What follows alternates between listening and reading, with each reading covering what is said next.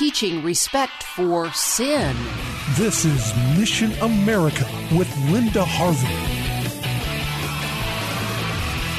On October 20th, a star-studded fundraiser will be held in Beverly Hills. It's called the Respect Awards, and its sponsor is GLSEN, the Gay, Lesbian, and Straight Education Network. And like most of what GLSEN does, this too is fake news. A seat at this gala costs $1,000. The major sponsors include the Walt Disney Company, Wells Fargo, YouTube, Samsung, and Target. Yet how can any informed, concerned person or corporate executive who cares about children buy the idea of respect for homosexual behavior and gender confusion? The harm being done by this organization is deep and wide, and the damage will, in many cases, last forever. Yet our children are being taught in school after school, because of the programs and promotion of GLSEN and its co-laborers in depravity,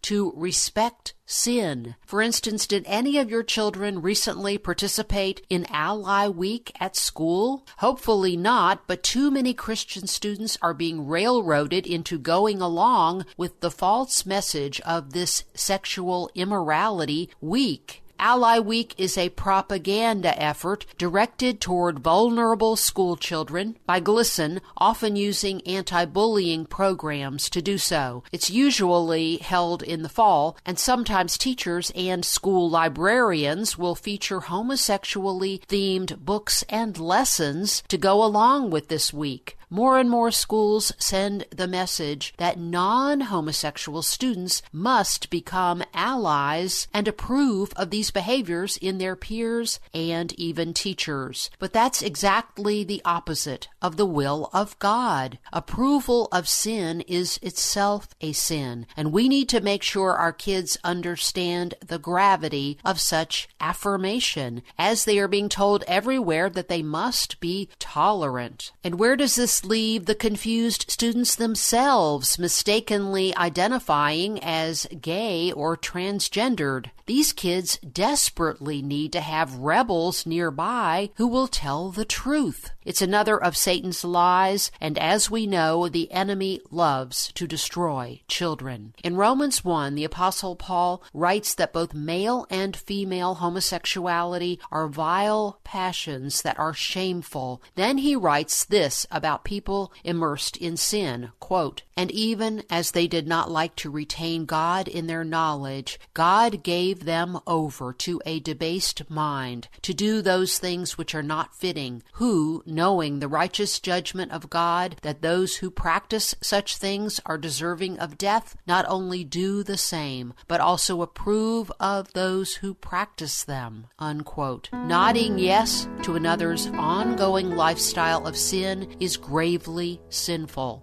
All humans sin and deserve eternal death, but Jesus provides a way of reconciliation through his blood. But too many not only scorn his mercy, but keep on sinning and even applaud others who do so. Let's make sure, during an era of great confusion, that our children know the truth. I'm Linda Harvey. Thanks for listening. For more information, log on to missionamerica.com. Be sure to listen to Mission America every Saturday afternoon from 1 to 1:30 here on AM 880 and 104.5 FM The Word, WRFD. And remember, with God, all things are still possible.